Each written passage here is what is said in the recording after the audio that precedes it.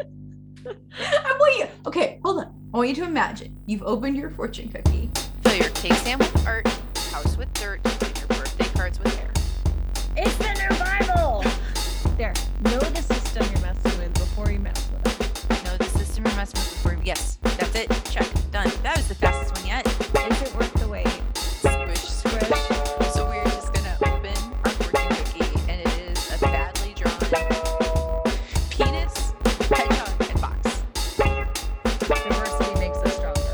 I like that we have a high concept fortune cookie. Collaborate unexpectedly. Collaborate unexpectedly. You should go listen to that song and play Frogger. There's your fortune cookie. There it is. Oh, man. I tried so hard. Like as soon as you said it, I was like, oh, that's it. And I was like connecting the Love it. Okay. Assuming the knowledge via fortune cookie. So the message is fortune cookie. I love it.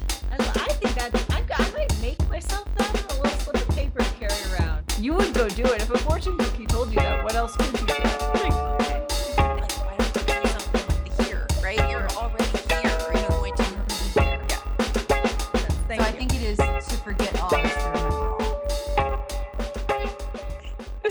That's my legacy. That's what I'm leaving in this world. Hello, everybody. Hello, and welcome to Agreement, our podcast with me, Catherine. And me, Michelle. And on our podcast called Agreement, we bring you three things every fortnight. And those three things are A pop culture thing. Oh, I skipped a weird thing. A weird thing, a pop culture thing, and a research thing. it's because in that moment, I was like, okay, when we're done with this, I'm going to say, wow, we've never been so smooth. And because I thought that, You that broke thought went right to your mouth. Reconnection. Yep, I tripped you up. Oh, good. Well, there you go. That's more important. I was like, wow, this is just lifeless almost. What happened to us? We've been complaining for over half an hour to one another. But okay, good. That made me feel better. I'm like, oh no, we both just went into robot mode. So we take some sort of meaningful takeaway to go about your days and weeks with. Yeah, and Fortune cookie. yes, to guide you. What episode is this? 48. Getting It way too is. close to 50 with no plan. I thought it was still 47. So, I know. Okay, guys, what are we going to do? What are we going to do? They're going to throw us a party, aren't they? Didn't we decide that last time? Yes. I don't know. People, they don't even know when we record, the listeners. So they're going to have to be That real, just means they have to throw real several clever. parties. When it's Multiple around the time parties. for our 50th episode, you just have to throw us a party every day so that it will catch us. Exactly.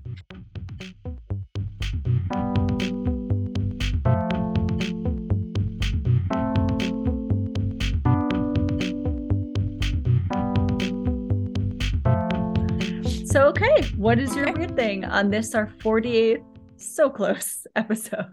So you know how my like guilty pleasure is joining all these weird Facebook groups and then never participating in them and just watching the Just antics lurking. unfold. Yeah, and I just lurk in a bunch of very specific Facebook groups. So I don't know how I got in this one. It's a pretty recent one for me. I joined one that's like, I'm over 30, explain this to me. Like it's Nice. a translation for people who, aren't speaking the Gen Z language, and there's some Gen Z people in there who will tell you what things mean. A lot of it is like, what is this emoji and when should I use it? Which is really fun. I was trying to think like, what would I need this for? And yeah, because emojis often, we were just talking about this. I keep using the melting emoji, and somebody younger than me was like, I don't think that means what you think that means. Which is Yeah. so weird because aren't emojis just supposed to be open? Yeah, open interpretation, but they take on their own Yeah. grammar. I mean, like, I guess they're not technically grammar, but like they have a lexicon, and the people who guide that lexicon are younger than us, and they're using Yeah. them more frequently. I mean, they have the ethos to say what they mean, and if I don't know, then I just look silly, like with Yeah. like the boomers who end every sentence with LOL, and you're like, oh no, that wasn't funny. Don't say that. And they're like, I thought it meant lots of love, right? Like that. Yeah, Yeah. exactly. Yeah. And I'm like, oh no, that's me. That's me now. We're lots of love now. I don't Oh, know if I told you this on the podcast or off, but I just keep that moment of feeling old. I went to a nice restaurant in my new city where I live, Brisbane, and I couldn't understand how the bathroom door worked. And also, I have bad night vision now that I'm old. And so I couldn't really see it. And I couldn't lock the door. And people kept opening the door.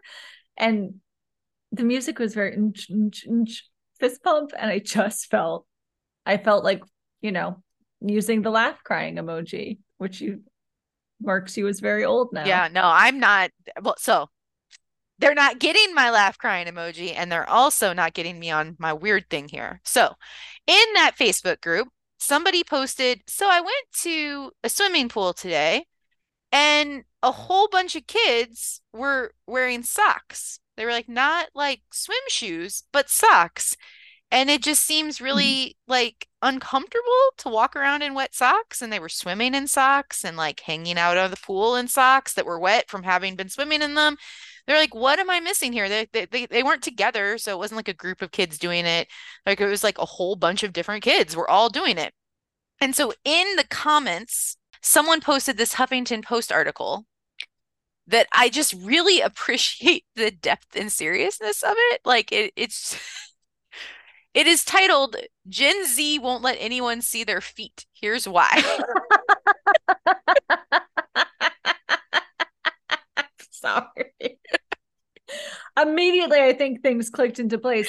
And that is such a weird feeling because I would have never gotten there. I would have never gotten there. But now I'm like, oh, okay. It's just like it's a feet pick thing, but it doesn't only apply because that I know about in celebrities. Celebrities are like, I'm not going to show my feet. You get weird. How bizarre that that's gone down to like everyone. So I have to read you some passages from Yes, this. please. This is an article by Yes, Talia please. Ergis in HuffPo. And it's a really fun article. Like you should read it in its entirety. So Michelle is a millennial and a teacher.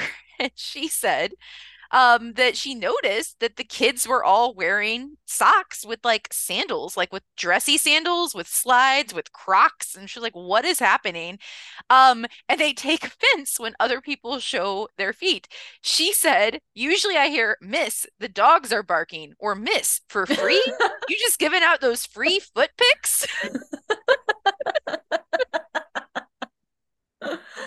Miss, for free? And so there's a TikTok hashtag for dogs out. It's about visible toes. TikTokers post clips of dog attacks, which are when people are touched against their will by someone's feet. And so this is just like looking at how different fashion trends and different like sexualization of different parts of the body. Like sometimes crop tops are fine, and sometimes we're like, oh no, you can't show that. And sometimes shorts are so short that like butt cheeks are hanging out. Sometimes we're like, absolutely not.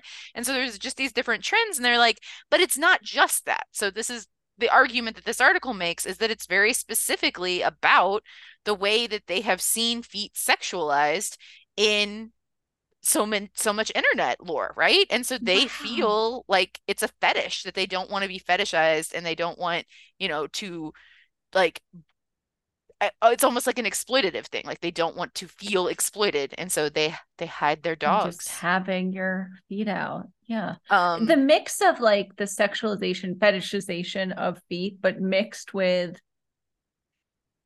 for profit, like the capital of that, yes. well, it's not I'm a prude, it's that if I'm gonna do it, I need to get paid. Yeah, no, so here The indeed ma'am for free.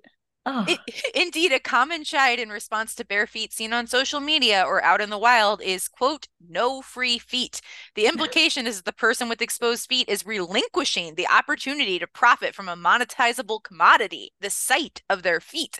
So, yeah, so not only is it like, I don't want to feel exploited in public, but like, if I'm going to be exploited, I'm going to get the benefit of it, right? Like, yeah. if you are going to look at my feet in a way that I maybe don't want you to, you're going to have to pay me. And it's just, yeah. If you're So a many public figure, things. however, your feet are up for grabs for free on WikiFeet, a fetish website Yeah. dedicated to curating snaps of celebrities' arches, soles, or toes without opaque shoes and socks. Wiki feet. That I knew about Wiki Feet, but did not know that that had trickled down into mainstream youth. Wow. Yeah. I'm rethinking. I'm not going to stop doing it, but I'm like, oh, do not come for my Birkenstocks. Oh, I am 100% not wearing socks with sandals. I guess that means I'm giving it away for free. You're So giving it away for just free, you foot whore. like I cannot. Miss. I wear a sock miss for free. For free?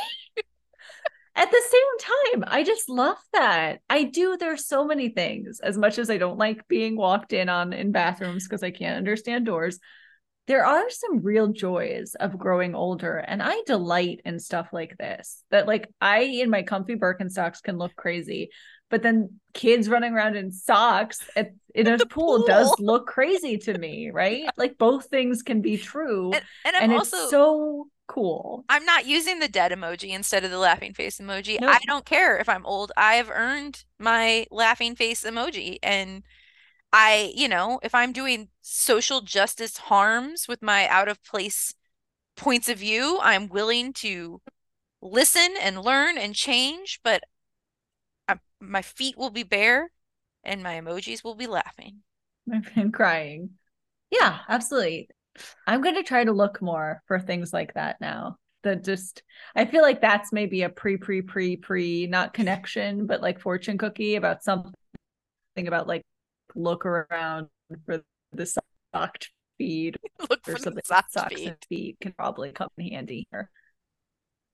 Yes, look for wet socks on feet, free feet versus wet socks. If you want to pay Free? for the if you want to pay for the feet, if you want to get paid for your feet, your socks have to be wet. There, done. Okay, Done. bye. We don't even need to tell you the rest of it. No more weird things. I love that. Okay, so my weird thing is this is hilarious how this kind of matches up because I am going very nostalgic for our youth. So about the time we would probably be wearing socks on our feet if we lived today. If we lived today, we're both ghosts. Unlike the fossils we have become. I know. We're not even We're what are the puppets, the Muppet puppets in the theater Oh, who complain the about cranky old men. Statler and Waldorf. Yeah, that's who we are now. But if they were dead and ghosts. So, which I'm fine with. I look forward to old age very much. So, okay. My weird thing is about our youth and nostalgia for that in a way.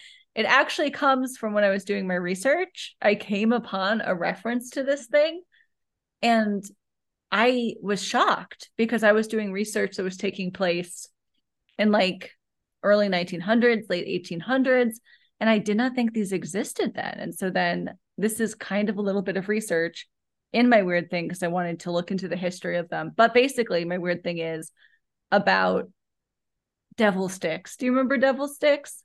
Devil sticks? Do you not know devil sticks? The juggling sticks?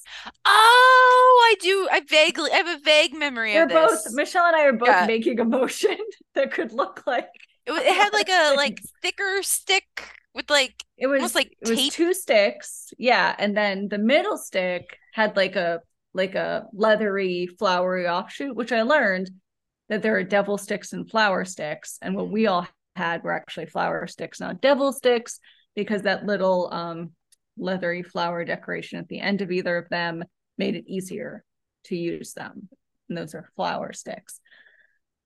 But yeah, they were there's juggling sticks and they were a huge trend in the 90s. I had some. I remember like begging and begging for them and getting them. And I remember like standing in the living room watching the Beatles anthology, practicing my devil sticks.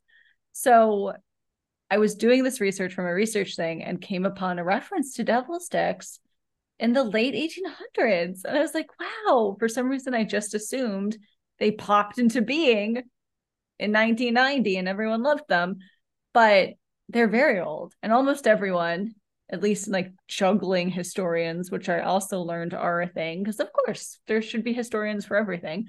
The juggling historians agreed that they are very, very, very old, older than we probably have like recorded proof of them. and they think most people agree that they have Asian origins of some sort. But the very first recorded instance that's agreed upon is a picture of the brothers Muti and Medua Sam, printed in 1820 from Prague. And they said that they did Chinese stick play, although they themselves were of Indian heritage. And that's the first recorded like image or note of devil sticks. And then they became really, really, really popular at the end of the 19th century. And there was someone named Joseph Walenda who had a traveling show, and he walked a tightrope while doing juggling or deviling, whatever that motion would be called, with them on fire. And then Didn't you also this have is a not my fire eating kit? I learned how to eat fire at a party once where a parrot was on my shoulder. Okay. I thought I That have was, this memory of you with like a little kit. No? Did I make this up? I think you made that up. Maybe. Well, not made it up, maybe a different friend. You have many interesting friends. I think But you I think you were the only fire eater friend. did eat fire several times because I had a friend in North Carolina who did that and was a DJ and did both things at once and owned a parrot. So it was a party one night where It seems like I too learned many how to things eat to do at fire. once. Too many things. That parrot was asking for trouble. I mean, honestly, if you insert a parrot into almost any other task, there's imminent risk. Doing the dishes, add a For parrot. the parrot. Risky. So, problem. I will say the parrot, I did not hurt the parrot. The parrot lived a long parrot. Parrots live long lives, so that parrot is fine. For me, I don't know. So yes. Sorry. I got This you is off not track.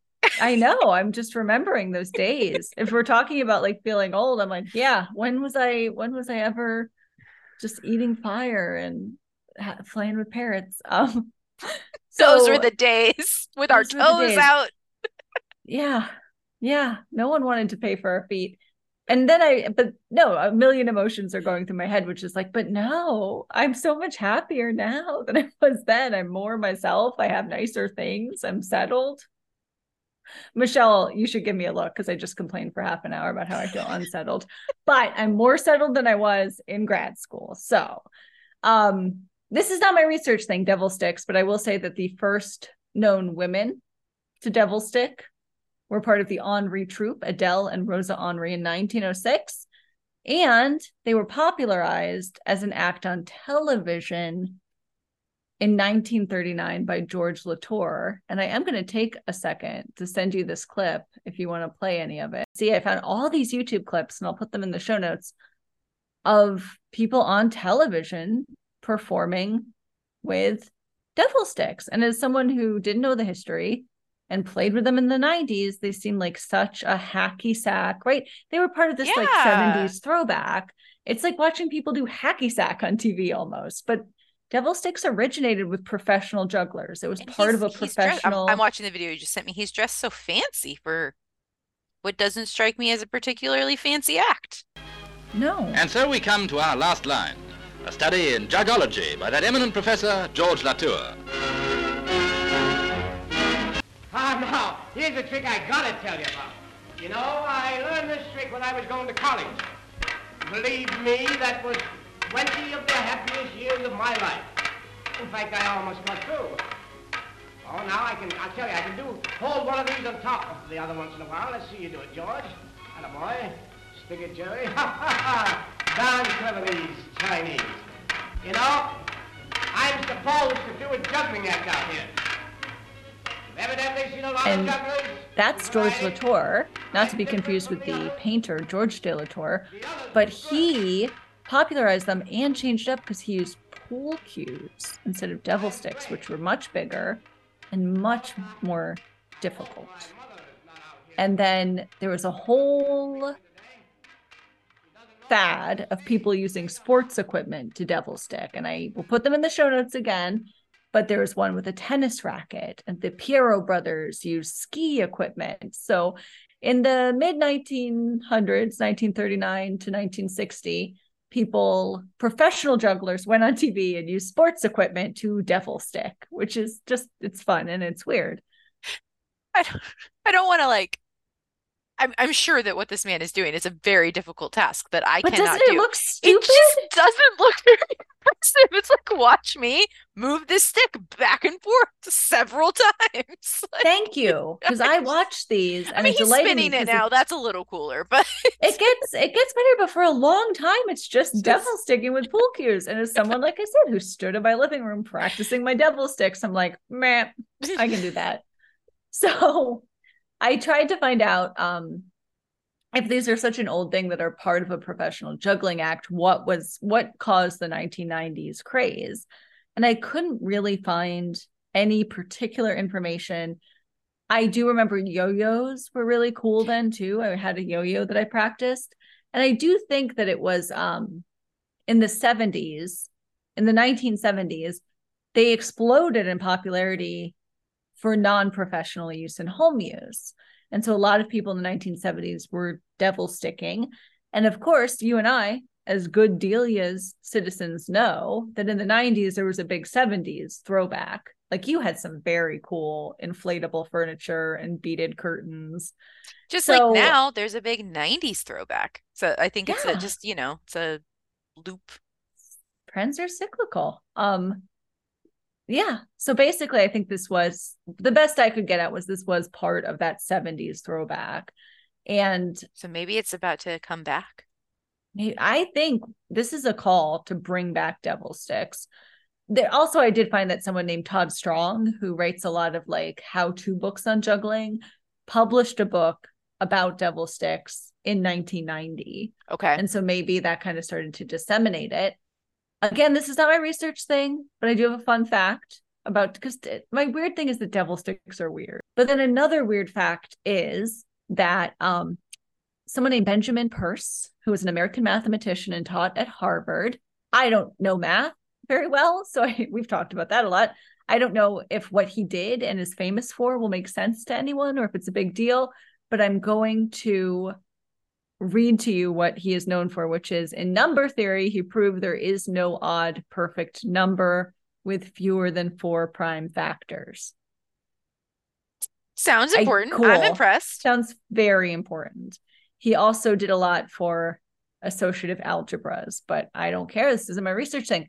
But what I do know, so anyway, why am I talking about this mathematician? He wrote an entire mathematics paper about devil sticks and why they work.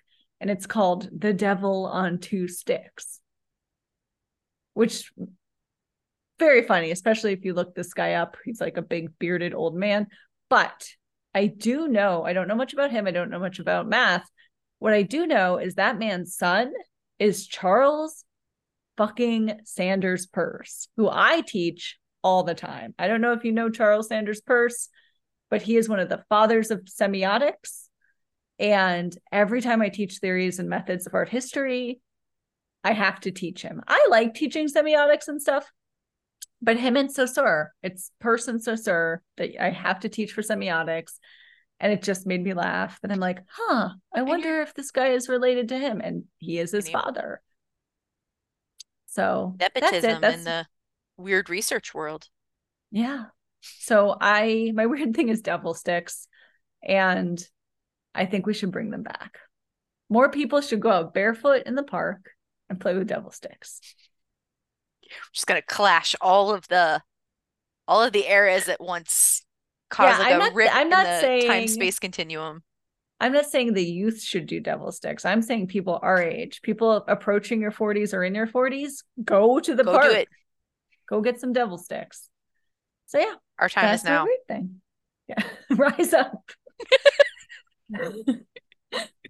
Get your foam rubber platform slides and do not wear socks with them. Okay, so let's go to pop culture.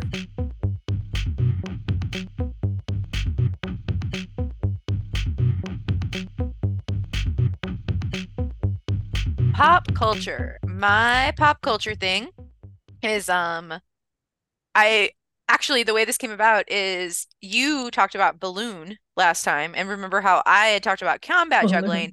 So my friend who had sent me combat juggling, I had to send her the video of balloon.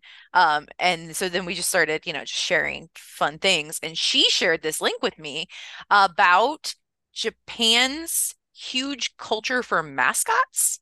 And so this is an article called A Look Inside Japan's Obsession with Bizarre Mascots by James DeTore, which I will put in the show notes. And so it's just a look into how Japan has mascots for like everything. So, we here in America tend to have mascots for some consumer brands, mostly those that are aimed at kids, I'm thinking like Tony the Tiger or what everything I'm The thinking of now is Duolingo owl. the Duolingo owl, which isn't that much of a kids consumerist thing, but it's weird. Um, and sports mascots, obviously, Of right? We have a course. ton of Yeah, those.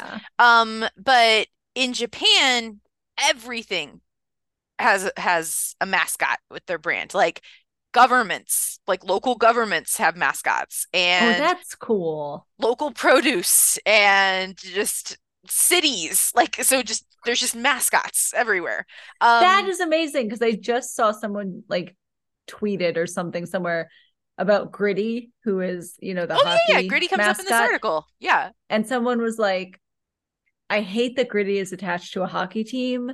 Cities should just have monsters running around and mascots. But you're saying Japan does. Japan does. And it's called Yurukara, which I hope I pronounced right. I looked up the pronunciation ahead of time, but I'm still not very good at the, accented. So, Yurukara, and there was a Japanese artist, Jun Miura, was widely credited with coining that term in 2009 and outlined three aspects of a Yurukara mascot.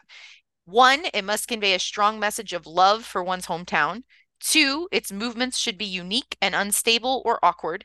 Three, it should be unsophisticated or laid back and lovable. So those are the qualities of these mascots. And it has been wildly financially successful.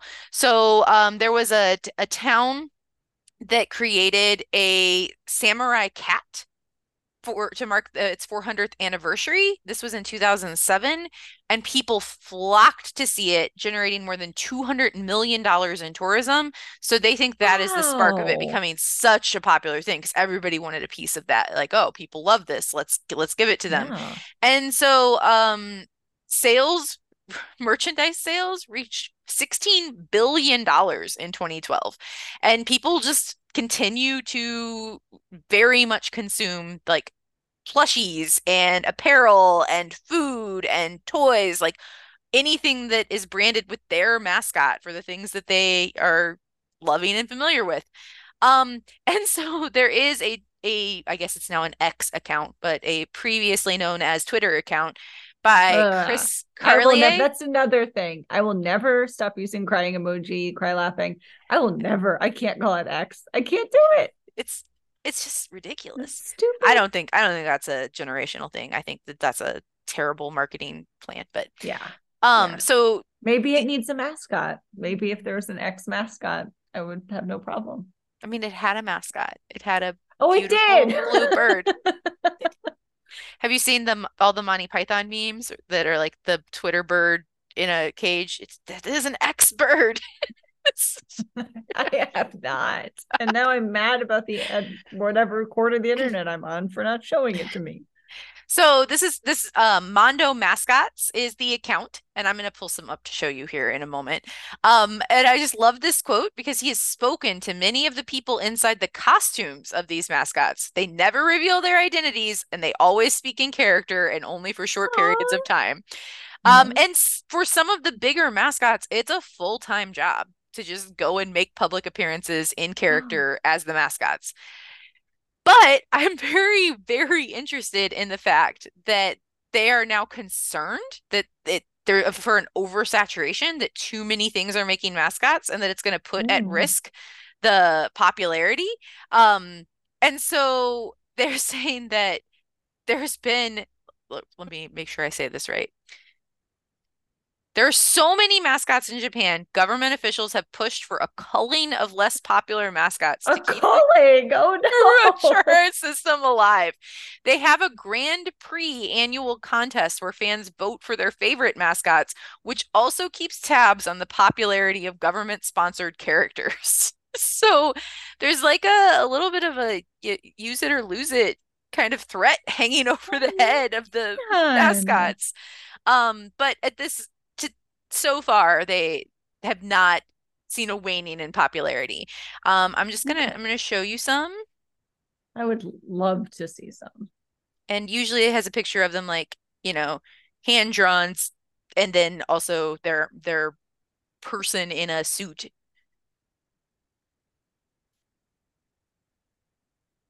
So here is Marocue, a patchwork Oh, cat, which is the mascot for Cuba Pachinko Parlors. Um, this one oh is crap. this crab sailor is the mascot for a city, and his weakness is playing rock, paper, scissors because Oh, got because crab it's always hands. There's always scissors. scissors. But his special skill is walking sideways. Um, this is this cowboy pig is the mascot for the western side of Kobe City, Japan. So I got a little battle going on. I don't know who the eastern side one is.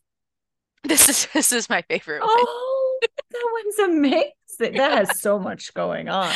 This is Mukeron, the mascot of Mukawa Town, has a calm personality that makes her not notice that a plesiosaur is biting her head, which is a melon. That is a beautifully constructed sentence. Oh, this is the mascot, this Oh blue bunny. wow, is that a mascot wrestling someone? Oh yes, yes. This one made its pro wrestling debut and won.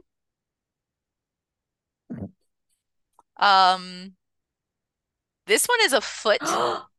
Look at that. That's wait, does that foot have a chainsaw Yes, and that he's foot nervous? that foot has a chainsaw and he's concerned about using it. I don't quite know. This one is the mascot of a driving school. It's described as it's Safety-kun, a nervous novice driver chick. He does look nervous. Yes. There's another foot. Oh, it's the same one but turned into a left foot instead of a right foot. This is an updated one. Oh, and holding a leaf, not a chainsaw. Not a chainsaw. One is described as a malevolent blue bunny, the mascot of a radio station. A The leak? grandfatherly green onion fairy from Bando City. His mustache wiggles when he's tense. Aw. I mean, they just go on. I mean, I could listen to you do this all day. Yeah. So, yes. That's my pop culture thing. There you go. Nice. I love that. I love it. Okay. My pop culture thing is it's been a while since I've just talked about a television show, and I want to talk about a television show called Hunted. And this is a television show that is currently airing in Australia in its second season, and it is wild. So the premise of this show is that anyone, average, normal, everyday people, citizens, can be on it. You apply to be on it like a reality show. And it takes place in different states in Australia. And so this season is in Victoria, where Melbourne is. And that's kind of important because for the show, you're not allowed to leave the state. And so these people, there's 9 teams of 2, and they are hunted, not like to kill them for sport. Okay, but what's that short story where they like go and hunt people? Yeah. What is that called? Dangerous Game? Yeah. Most Dangerous Game. It's not the Most Dangerous Game. It's more like a terrible surveillance police state. And the premise is that they are escaped fugitives who are on the run, and they are being hunted by the government, like, the police and the government, like you would if you had committed a crime and you were on the run. And they go out of their way, production, to make this as real as possible. And so there's like a headquarters where they have, most of them are former government agents or former police officers of varying things. And so you have like a headquarters where all these like tech experts, former government agents are. And then they have on the ground teams that actually go after these people. They have drones, they have helicopters. They really do have like all these things. And so the people everyone's released from a common location and they can't leave the state. They get $500, $300 on a debit card, $200 cash. And then it's 28 days that they have to be on the run without getting caught. And at the end of the show, much like Naked and Afraid, there's like an extraction point. So you can't just like go bury yourself underground for 28 days. You have to get to a point. And it's really sketchy. I cannot explain why this show was so fascinating to me. It's upsetting. It's a weird premise. Part of it is that everyone does take it very seriously. And so you have the contestants like walking around. They know that, you know, we can't use a phone. We can't use our own phone. You can't use your credit card at all. And so there's a lot of them walking around, walking up to people on the street saying, hey, can I use your phone? Or, hey, can you help me? And they always start with, I'm a fugitive on the run. And it's just like so polite. And it's like, of course, they're followed by a giant camera crew. If you went up to someone and actually said, hey, I'm a fugitive on the run, they'd probably not help you. But it is interesting to see like who helps and who doesn't. And I think this goes back to maybe a generational thing. I noticed that like most people under 40 don't want to help. Like if they're like, can I have your phone? And they're like, no, bye.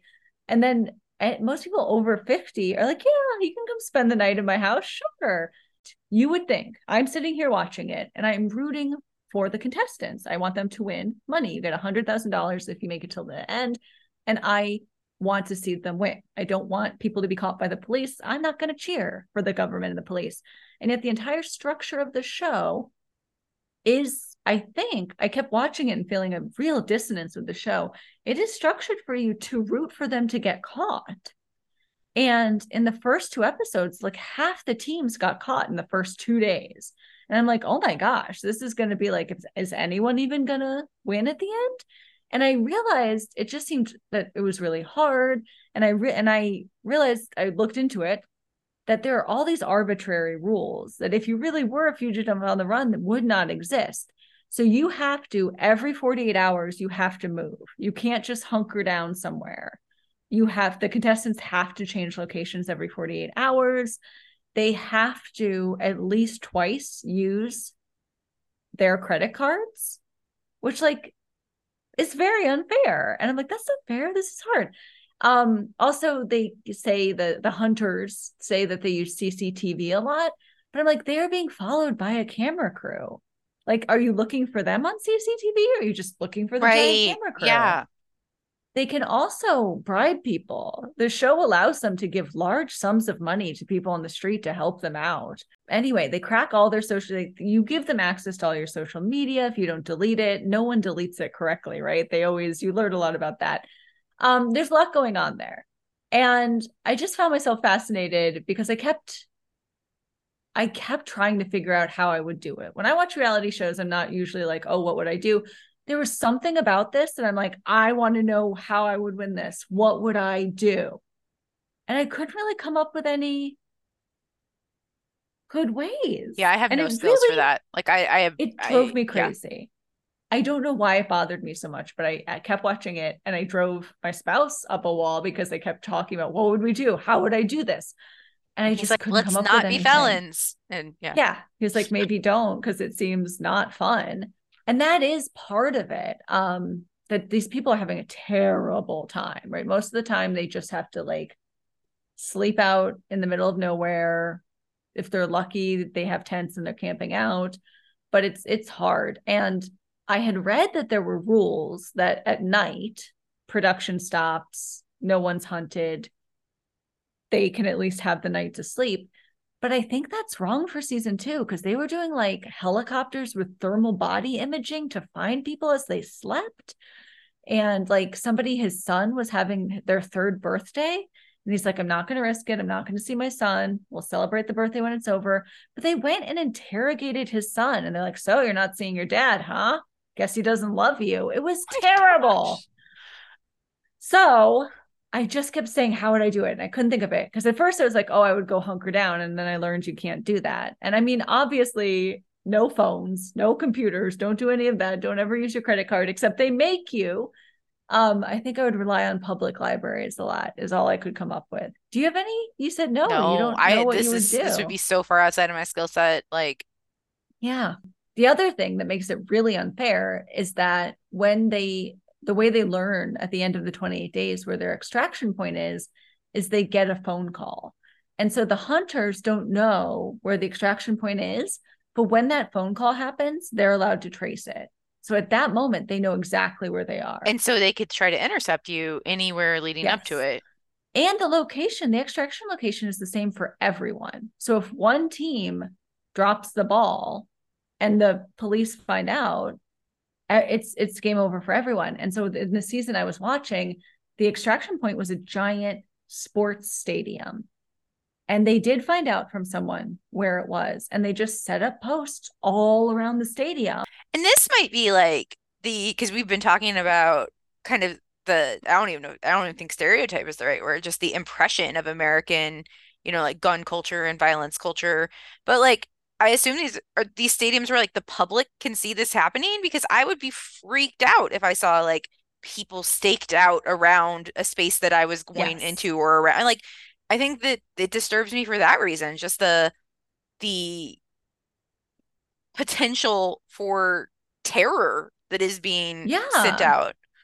Because, yeah, you hear helicopters, they use drones, there's people around the stadium. Yeah. I don't know if there's cameras everywhere, but that too, right? That could be because something happened.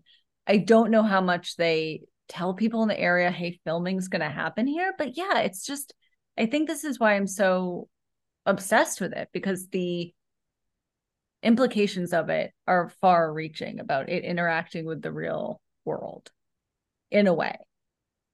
And all this to say, watching the show, like I said, was a very odd experience because I'm cheering for the fugitives. It's not set up for that at all. They pretty much all get caught. The narrative arc of each episode like ends with them getting caught. Like that's it. Like, yay, and now they're caught.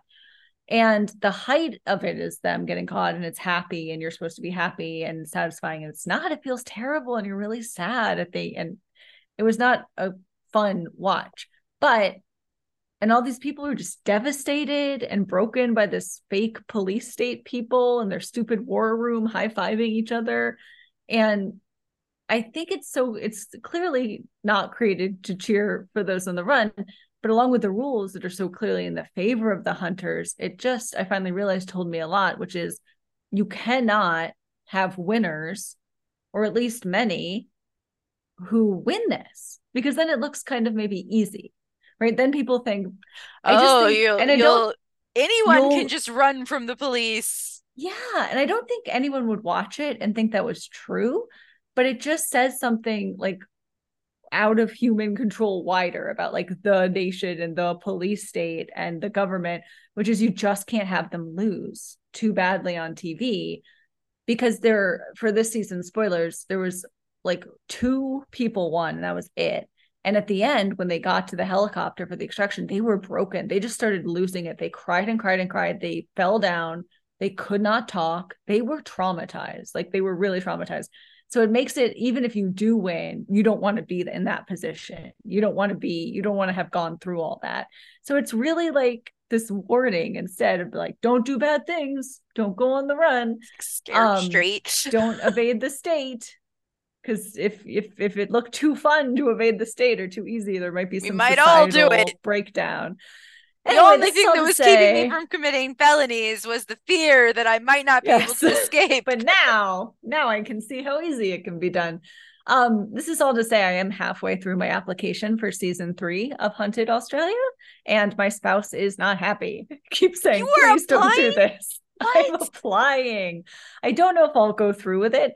I was gonna apply, and then the questions got weirder. The reason I just stopped, where the questions got more upsetting, like, do you think there's too much surveillance in Australia? What is your relationship with police? And I was like, oh, I don't want to answer these questions. Don't do this. No. My spouse's plea is the same. Don't do this. I'm like, you'll be on my team, right? You'll do it. And he was like, I will, but I don't want to. Please don't. And yeah, the only other thing I have to say about it is that it was originally a British show, and it's been on in England since 2015. And I think what you said about like if people see policemen like outside a stadium, what will happen? And there was an American version, a Hunted US, but it got canceled fast. And it just doesn't fly the same in America. There's too many vigilantes who, if they're like, you're a fugitive on the run, oh, I'll take care of you. Yeah. Yeah, It wasn't working no. the As you same were way. describing it, I was like, oh my, I can't even imagine that happening here. It would be a nightmare. It sounds like, yes, it was. And so I think I just talked myself out of applying for it, actually. So this Yeah. was, I don't know if that was no. an interesting pop culture, but that was helpful for me. Well, and you're Um, you're saying like, oh, that maybe they're worried that it'll train people to be better fugitives, but what you're saying, I'm worried it's going to train people hunting to be Better hunters. Oh cruel. Like, no. yeah, no, that well, and I assume that they can't commit crimes to get That away was because in you're the on yes. TV. So In like, the puzzler of this, of how would I do this? I got more and more erratic. And I'm like, what if I committed an actual crime and went to prison? They couldn't catch me. And I was like, yeah, no, you're not allowed. That is one of the please don't rules. apply. You can't commit actual Well, but I crimes. mean, but also like if you were truly a fugitive and you needed a car, the answer would probably be steal a car. I mean, I'm Yeah. not So saying that's this a show good is just answer, but weird, yeah. right? Because the police are allowed to do everything they kind of do anyway. And they tackle people. They they're like physically violent. But then, yeah, you have to be a good citizen and not break the law You have to be a in good citizen trying. fugitive.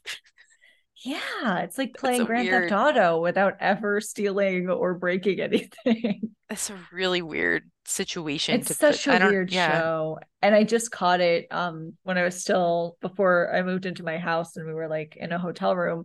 I just caught it on TV one night. I was like, what is this? This is crazy. So that's it. Hunted Australia, hunted UK, hunted US. I'm not going to apply. Don't worry, everyone. Okay. Yes, please I'm don't not apply. doing it. Okay. Okay. Thank you. Yes. If nothing else has ever come out of this podcast, that decision feels like it was worth all of it. Okay. It's for the best. All right. Research things.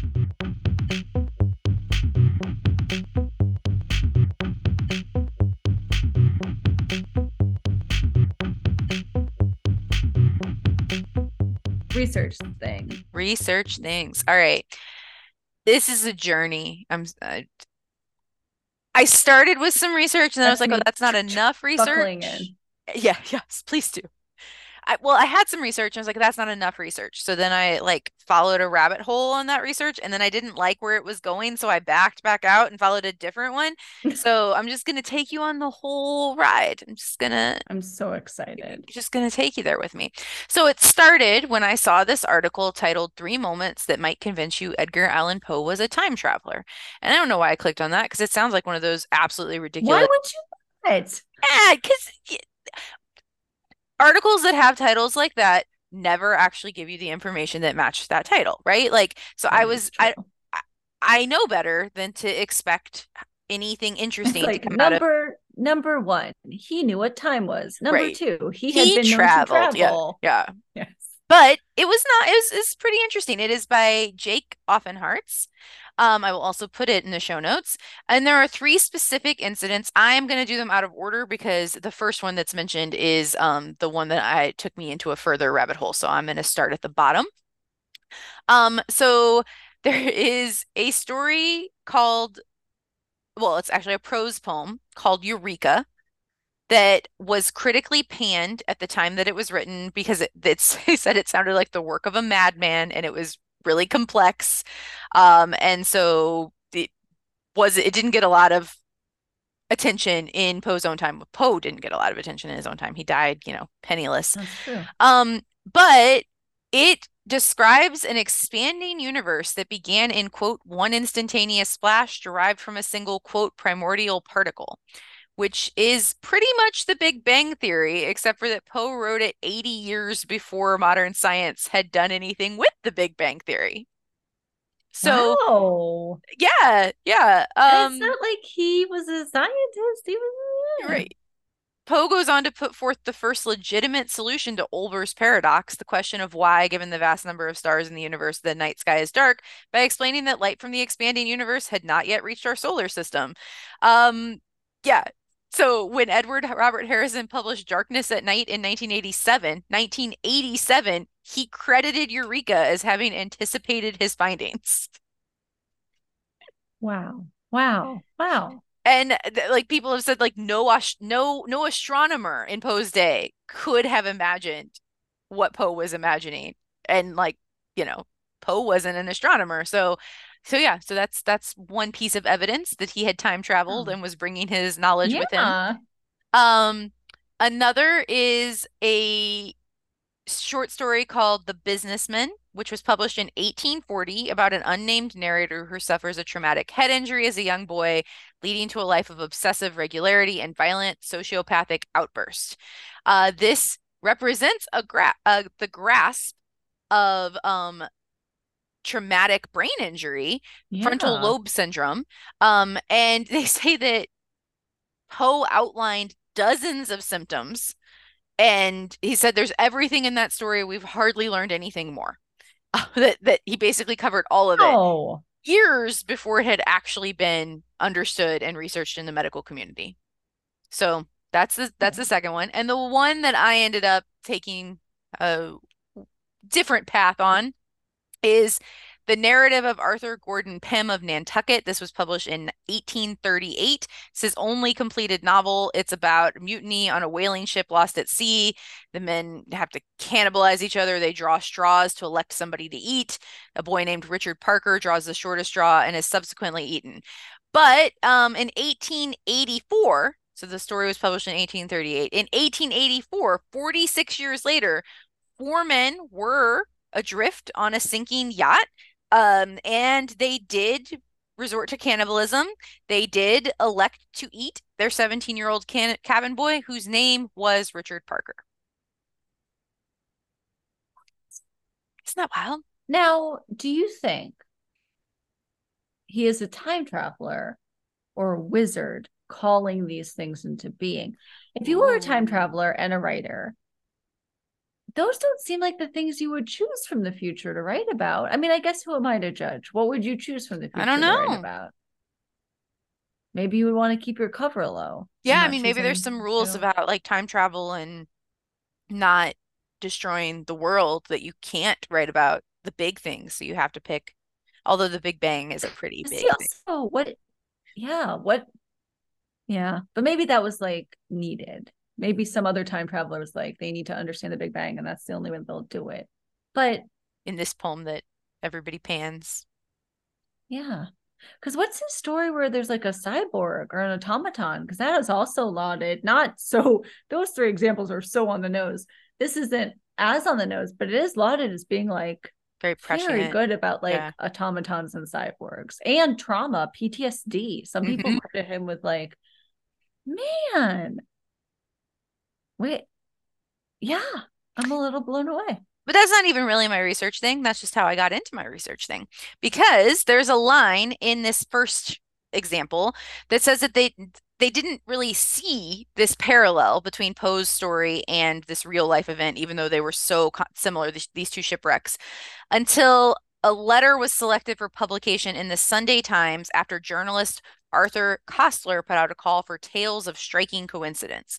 And so I initially started researching Arthur Koestler because I wanted to know more about this person, this journalist who was researching coincidence. And I wanted to find out more about like how does that work to be a coincidence researcher? But he's pretty disturbing. So he was a British journalist who has some really weird sex rapey. He is quoted as having said that like sex isn't fun unless there's some initial element of rape to it. Like it was it grossed me out a lot, and I didn't really want to keep reading that. And then I found that he was like his death, he was involved in a double suicide with his wife, and he was really ill, but she wasn't. But they were both members of this like movement that people should be able to end their lives if they want to. I was like, this is sounding like You backed out. this That is a was the really rabbit sad hole. research thing. I was like, no, never mind. This is not the rabbit hole I want to be in. Not that Yeah. it's not interesting, but it's definitely not the vibe that, especially since my other things this week were pretty happy, and I was like, Yeah. I don't want to just drag us down, right? So, I instead just started looking at research on coincidences, and I found that there are coincidence collectors. So, Paul Rammermeyer is an Austrian biologist whose big work was published in 1924.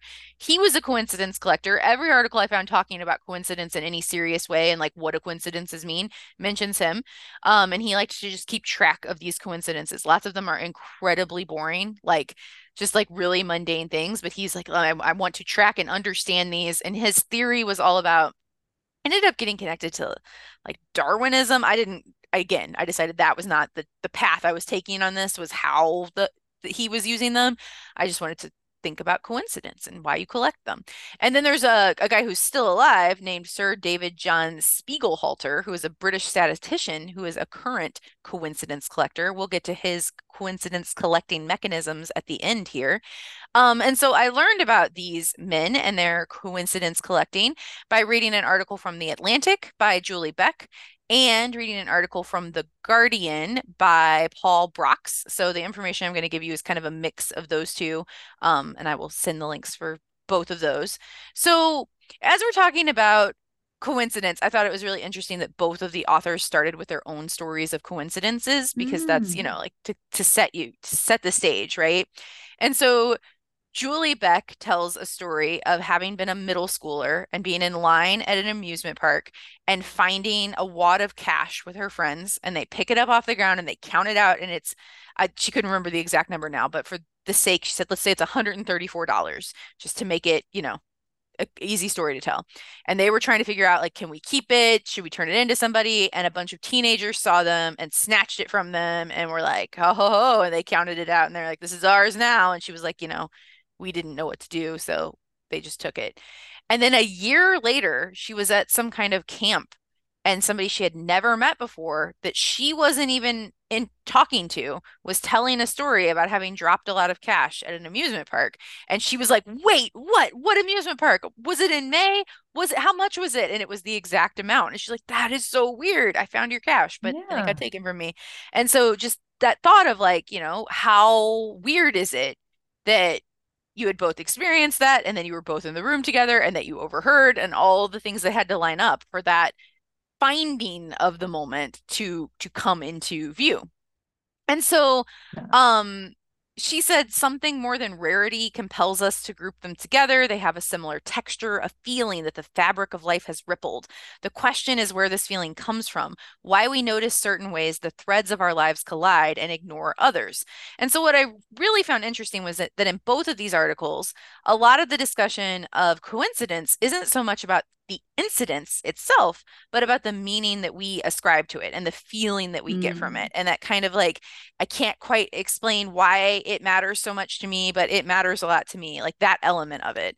And so similarly, in the other article, that author's story was that he had a dream that featured his mom's friend, who he hadn't thought about in decades, coming to him and saying that she had died. And he told his partner about it. His partner's like, yeah, cool, you had a dream, right? And moved on about their day. And then like 2 weeks later, they got a letter that was from her daughter saying like, hey, we couldn't get a hold of your mom, but we wanted to let you know she died 2 weeks ago. So like he had the dream around the same time that she died. And he's like, I had not thought about her in decades. Yeah. Like, what? This is just so strange, right?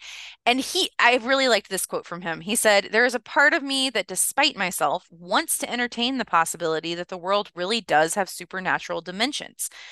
I'd go so far as to say that magical thinking forms the basis of selfhood. Our experience of ourselves and other people is essentially an act of imagination that can't be sustained through wholly rational modes of thought.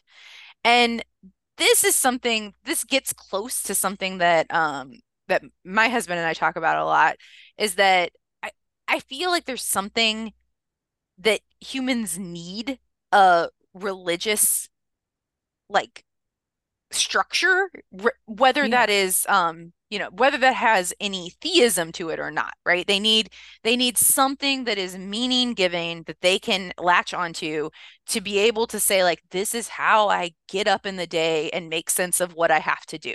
And I mean that could be, I mean you could have a religious devotion to capitalism, right? You could have a religious devotion to, I don't know, the Westminster Dog Show, whatever it is, right? Like something that just says, Right. this is what gives my life meaning and structure, and this is how I am going to continue forward. Yeah. And The so, structure, right? Most of all, which can then give meaning. Yeah. I mean, yeah.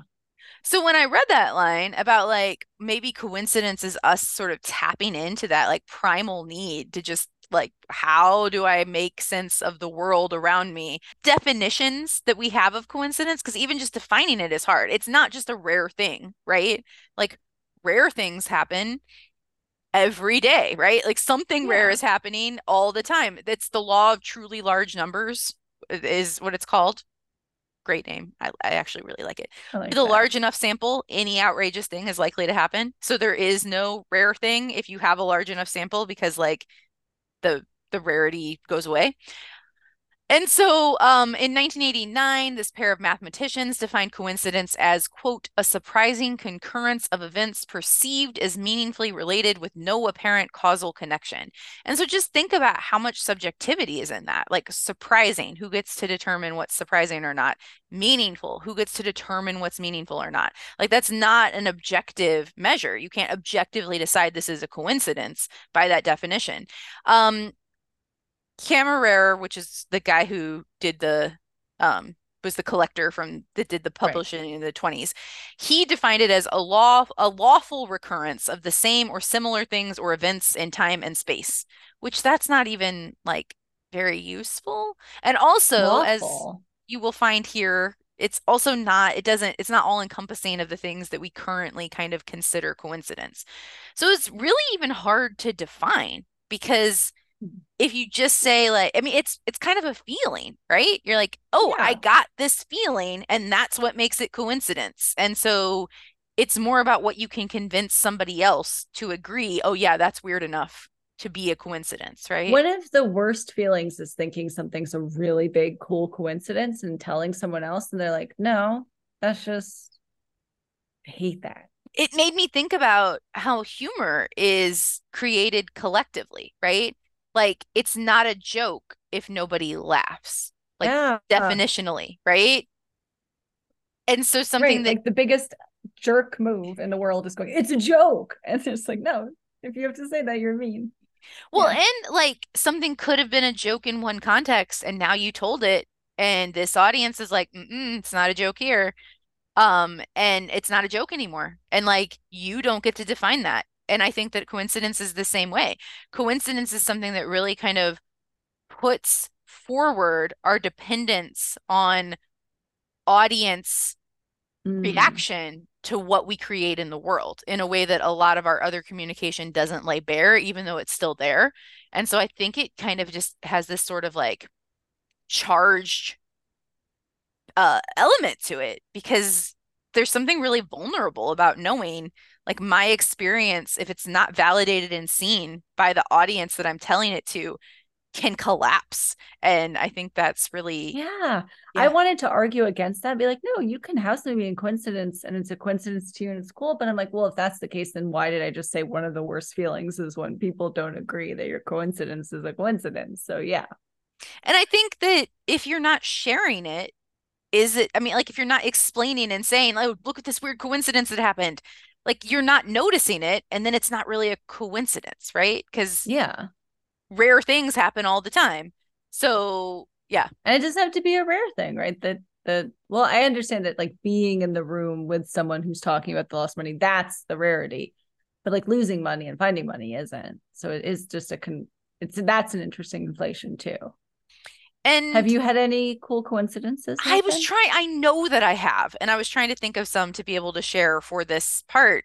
And I can't think of any right now. And I am absolutely 100% certain that I've had some that like really like sent shivers up my spine and were like, oh my gosh, this is so weird. And I can't. How about you? There's also overlap, I think, between coincidences and signs. Signs can be more personal, but like, because I this happened this morning, this coincidence that someone was like, that's not an interesting coincidence. So can I share my Yeah, coincidence with you? And absolutely. you can either tell me if it's not or it is. So, and then I said, oh, it's a sign. Because I often, if it's a coincidence, I'll go, it's a sign. So I was sitting in the park this morning and I'm currently in Sydney, Australia for a wedding. So I'm visiting Sydney where I used to live. I'm feeling very at home here. I'm missing it. And so my spouse and I went to the park to have a coffee and eat a pastry and look at all the cute dogs in the park we used to live near. And he had to go to the bathroom. So we went to the public restroom. And while he was gone, I opened up my Kindle and started to read a book I'm working through. And in this book, which sounds bad, but they do it really well, Allen Ginsberg as a character is talked about. And there were two women right in front of me with their dogs. Oh my God, I feel silly now. It's like telling dreams or something, or telling a joke. You're a little exposed. So I was reading my book and the two women in front of me were talking, and I was also just listening to them talk while I read. And they were talking about trips they had gone on. Someone was going to Israel, and the other woman said, well, do you like jewelry? And the other person's like, would I like jewelry if it's the right jewelry? She said, well, you have to go and see this. You have to, if you're there, you have to go buy jewelry from this person. And I'm reading my book as I'm kind of listening along. And then they said, oh, what's her name? And they said, Leah Ginsberg. And at the exact moment they said Ginsberg, I read the word Ginsberg, like exact moment. And I stopped and went, huh? And I went, oh, I had to have heard that wrong. Like I read the word Ginsberg, so I filled in the last name with Ginsberg. That has to be wrong. So I went back to reading and they carried on their conversation. The person said in a second, what was that name again? I want to write it down. And the person said Leah Ginsberg. And for the second time on the page I was on, Ginsberg appeared, and it happened the same time where she said it as I read it at the exact same time. I thought that was I a cool can, yeah, coincidence. yes, I see your Thank you. coincidence. It is seen. Thank you. My Ginsbergian coincidence. I have had that happen where like I have been telling a story and there's like a pretty rare word that will line up like exactly with like the song that is, and I'm like, that's not even a word that's normally in a song. This is so strange. Like, yeah. But again, it's kind of like a dream. Like when you tell somebody that, they're like, okay. Yeah. Because to have that, it is very embodied to have that happen. It's hard to relay, but you have to relay it. So it's hard to relay, but you have to for the experience to be complete, which makes coincidences really hard. So in the research that I looked at, they were talking about how when people ask like what are the odds of this happening, they're not really asking like what are the odds of it happening to someone. They're asking what are the odds of it happening to me right here, right now, right? Like, and so it is a very embodied like, oh, this is a strange thing that's happening to me. And I think that it's also just a reminder that like we can only see the world from where we are, that we only have the Yeah. vantage point of our vantage point, and a reminder that there's all this stuff going on out there that isn't ours, and when it kind of overlaps like that. um and so Spiegelhalter, who's the other coincidence collector, the modern day one, said that the amazing thing is not that these things occur, it's that we notice them. So like the found money Aw. story, those people could have like never, you could have not overheard them, right? And they still would have Right. I been could have. saying Ginsberg at the moment you were reading Ginsberg, but you never would have known. And so the whole like, oh, that's cool moment would have just vanished. And so how many times a day does that happen? How many times that like a coincidence that you could have tapped into that you just didn't? Like, are we always Ooh. existing at that level? And I also Ooh, I thought, got chills. That made me ooh. and I'm always looking for signs, so this is right up my alley. well, interestingly, personality is linked to who notices coincidences. Those who are Oh. religious, spiritual, or self-referential are more likely to notice coincidences, and it is also linked to mood. Those who are sad, angry, or anxious are more likely to notice coincidences. So Yeah. Spiegelhalter himself, who is this huge researcher into coincidence and collects coincidences, says that they very rarely happen to him because he's like, I'm not going to just sit and talk with a stranger on the train and be like, oh, this is about like, I want to know more about their life so I can find these connections. He said, because I'm English. So I thought That that does was make fun. me think, though. I heard once that like the less in control of their own life people feel, the more likely they are to be really into astrology. And that makes me think that like believing in astrology and glomming onto that is just like coincidence, right? In a way to be like, that applies to me. Oh wow, what are the odds There's that some this meaning, thing there's some applies to order. Yeah. me? And I just like that both those things are kind of linked to maybe anxiety, trying to put more order, feeling sad. Yeah, that I makes mean, sense. I You mean, but just, isn't that like you said, religion all too, of the our structure. myths are about Yeah. all of our myths. Like whether you believe in them literally, you believe in them figuratively, or you don't believe in them at all, their origin stories are about us trying to impose some order on a world that feels orderless, right? Like Yeah. that's where they come from. Um, I they did have this like way of labeling coincidences that I thought was pretty interesting. So it's environment to environment. So those are like the objectively observable, like the found money one, right? Environment to mind. So if you're like thinking of a friend and then they call you, so it's very premonition-y, which is hard to prove because how if you say, "Oh, I was just thinking of you," and then I called, like, can I prove you were just thinking of me? And honestly, like, can you even prove to yourself you were just thinking of me? Can you absolutely prove you were thinking it first and then I called, or did your memory get jumbled and like, yeah. Yeah. And then mind to mind, like these are some real bizarre ones. Like there was an example of a man who was at his sink and started choking, but there was nothing in his throat. And he found out the next day that his dad died by choking at the moment that that was happening to him. And so, like, Man. how are you? I mean, like no one was How could around to you see it not? happen to him, and like it, yeah. So there was no physical object in the world for it, but that moment felt like that. And I also like that this article went out of its way to say that, quote, it's not fair to say that the people who make meaning from coincidences are irrational. In fact, a lot of scientists say that like our fascination with coincidence is probably a byproduct of our critical thinking skills because we are primed to find patterns and make meaning out of them. And that's how we have done a lot of our scientific discoveries. That's how we've done a lot of our just work as human beings and collective, existence. So Yeah. that the wanting to find meaning in coincidences is probably a very human thing that is built into us. Let me see if there's any other of these. Oh, so I now have to show you Spiegelhalter's website, Understanding Uncertainty, where you can submit your coincidences and people can rank them. Oh, oh no.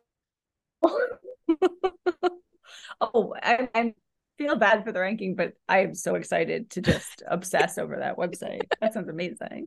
Okay, let me pull it up. Okay, so can you see it? Yes.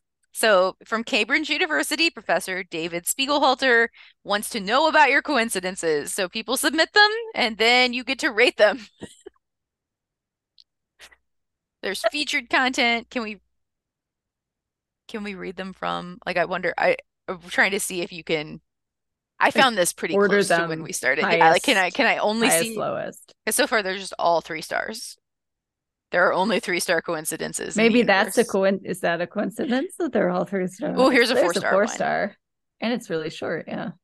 Okay, so let's read one of them. So many parallels. So I've got this childhood friend who has the same birth date as me, just that she is a year older. Her sister and my brother also share the same birthday, and our dads both have the same first name. In addition, we both had a doll named Lena when we were younger, independently from each other, and we both belong to the LGBTQIA plus community. Can someone explain this? See, I would give that 2 stars. That's not a Yeah. 4 star coincidence to me. No, that's not that many. I mean, Reading through the collection of coincidences here, it's clear that most are frivolous and trite, but it's only when a coincidence leads to something sinister and evil do they gain gravitas. And when these coincidences happen, they result in terrible consequences. For example, Hitler was a very fortunate individual who was a habitual risk taker and escaped death on numerous occasions in World War I as a trench runner message carrier, so much so that he was awarded a number of medals, including the Iron Cross First Class, that was very unusual for an enlisted man, even after the war and his rise in politics. He was very fortunate indeed, such as during the beer hall Putsch. I don't know if that's the right word. In Push. Munich. What is it? Push. Push. In Munich, November 1923, when he was shot at by a German police and a comrade next to him was shot dead. That's not coincidence. That's not 4 stars either. And I No. love that. That's very internet. Isn't that just the internet that Yeah. you're scrolling and you randomly choose one and it's about Hitler? Come on. Right? Ooh. All right. In 1997, I moved to Durham, around 200 miles away from Norfolk. In 1998, I remember seeing Darren's old red Cavalier car in a side street as I walked by. We used to travel together in this car in Norfolk, perhaps about 5 years earlier. In 2018, I started to see a customer in Durham through work who revealed to me that her son worked with Darren in their place of employment. It was quite uncanny. These are not I'm gonna very say good. these are bad. And I think that one could have been better if they were a better storyteller. You need to tell me who Darren is. Yeah. Okay, what's the movie duration coincidence? That seems I was watching a movie and my dad wanted to see the beginning because he didn't see the beginning. none of these people are good storytellers. I'm not making fun of people's writing. I'm a writing teacher, I No. believe, but my dad wanted to see the beginning because he didn't Because see he the didn't see beginning. the beginning. That did tickle me too. I allowed him to pause it Oh, and go to the beginning. And when he paused it, it was at 12 minutes and 6 seconds, 12:06. And at the time was 12:06. no. Yeah. And then I mean, they I do think that is a coincidence, but yes. not a particularly interesting one. No, I think my coincidence should get 7 stars. If Yeah, this is no, your 4-star coincidence is stuff, way more coincidency than these. those it just that it was the same name. It's wild that they ate. The person they ate was the same name. It's wild. Well, that is my research thing. Coincidence. I loved it. I loved it. And what I think it's a coincidence that you talked about coincidence on the very day you had a I coincidence. experienced a coincidence. That I think would be a 5-star coincidence, judging think by it should its be. competitors. Just it happening twice. Okay, so my research thing. I want to say we have a grab bag this week. I wanted to surprise you with it. And I will give the grab bag after I do mine for reasons. But this is brought to you not by Anonymous, not by Matt Damon, but by my spouse. And before I play it, I will say I haven't listened to it yet. He begged me to listen to it and edit it. And I said, that's not the rules, Michelle. That's And I not have to the get things rules. at the same time. Yeah. So I probably will edit it heavily, but he also wanted you to know that he hates himself. And he says he sounds like the worst person at the end of an academic conference who's like not asking a question, but just saying like, look what I know. But Isn't that asked the whole him to premise do of it. this? Like, hey, look what I know. Isn't that just kind of like I know our that's what a thing? grab bag is. Yeah. That's what we want. And I will also add on top of that, I asked him to do it. It was solicited. It was a solicited grab bag. Which are the And the only reason for kind that- we get anymore. I know. I just have to steal them. They're either stolen from conversations I have or directly solicited. But again, the song is great. We'll get to hear it again. So my research is also just stolen from your research last week because I was so into your research last week. And 2 things happened. One, I told my spouse about it and was very surprised when his eyes got big and said, oh yeah, I know the Gilbreths. So to recap to everyone, last episode, Michelle talked about the Gilbreths, who were a married couple who did a lot for efficiency and time management. And you should go listen to it if you haven't. And yeah, eyes got big and he was not happy with the Gilbreths. Now, the way you conveyed the Gilbreths to me was like really cool and really nice. And I'm very into the Gilbreths. And so I was very intrigued about why he Well, to be seemed to fair, hate I did not know Gilbreth. much. I was going off of a Oh, pretty this is not, yeah, this is superficial not an understanding. accusation. I am not pitting myself against whatever we're about to learn about them. Yes. No. I know that. And I think he wants everyone to know he's not pitting himself against you. This is not what's happening. I think it's just cool that we're getting a very like well-rounded research over Yeah. 2 He episodes. wants to take. So, and I mean, you do your due diligence, like that you find out if people are terrible rapists. So that's not why the Gilbreths upset him. Nothing like that they personally really did. And so we have a grab bag on that. And a lot of my research then is going to be taken over by my spouse who will explain it. But I'm going to go through mine first, and then we'll disparage the Gilbreths at the end. Because mine's pretty short. I was going to go way down rabbit holes, and then I kind of I got the answer I wanted and I stopped. And so sometimes research Isn't that a works nice that way. feeling? Yeah. Yeah. It was pretty straightforward. I went down a rabbit hole and I found a rabbit, and cool. The end. So we talked about the time motion experiments that especially Lillian Gilbreth did to be more efficient in the kitchen, right? You said Yes. that the efficiency triangle, she discovered this not just out of the blue, right? But by lots of research of watching people work. They just are so cool. So these are images. So there they are. These are the time motion studies of Frank and Lillian Gilbreth from the early 20th century. And right off the bat, just visually, they're amazing. They're very cool images. They're very like artsy, like yeah. Yeah, I am going to stop and say, yes, I understand that this is a audio podcast and I'm about to talk about images forever, or just look up Gilbreth's time motion studies, because that's what I want to talk about. I saw those images and they were so interesting. And it made me think of other images. I'm really, basically the Gilbreths, not only all the legacies you talked about last episode, but they play a super important role in the history of photography and film. And I was blown away by these images. And not only do they look cool, they made me wonder about 2 things, about timelines of and who can take credit for what. The first being photos by Edward Muybridge, which for those of you who don't know, you probably do know these images.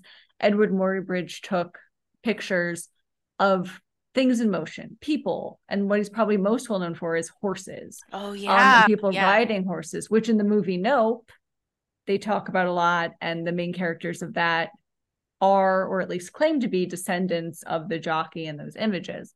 So the Edward Muybridge did this so you could find things out of these stop motion kind of images. You learn things like all the horses' feet left the ground, stuff like that, just to see how things moved. And since photography was fairly new at the time, they were just, you could do things with photography that you couldn't otherwise do, and you could see things that you couldn't otherwise see, and it was really cool. Now, to describe the Gilbreths' images, because they wanted to see how people moved and to make things more efficient, one of the things they did was they would put lights on people's fingers or other body parts, depending on what work they were looking at, and then they would film them. So the Gilbreths used a 35 millimeter camera made before 1910, and that required hand cranking. And then they invented something called a microchronometer, which is a clock capable of recording time to 1/2000th of a second. And they put that clock in the frame, in the field of the picture, so that they could break the movements down into extremely small units, as you discussed. And they would, but in doing that, they would attach small lights. And so not only could they get individual things, but because it was so delayed in exposure, you get these images, which are people just surrounded by a flurry of like lightning bolt. It looks like they're all being electrocuted or something, or they're magic and lightning's coming out of their fingers. And of course, what that did would show the basic shapes of their movement. So, you could see the triangle, you could see where they're going, you could see where they went most and what was inefficient. And so that's what these images look like, and that's how they're created. But the second thing, so I learned that Edward Muybridge did come quite a ways before the Gilbreths, and there isn't much overlap between the 2 of them. But the second thing that's immediately made me think of as an art historian, I'm going to show you, Michelle, this image. And again, I'll put this image in the show notes, or everyone can just look at it. There's a very famous Life magazine image of Pablo Picasso. And in it, it's from 1949. Pablo Picasso is at his home studio in France. And there is this amazing, he draws a centaur. He's like Picasso drawing a centaur, and he's drawing it with light in the air.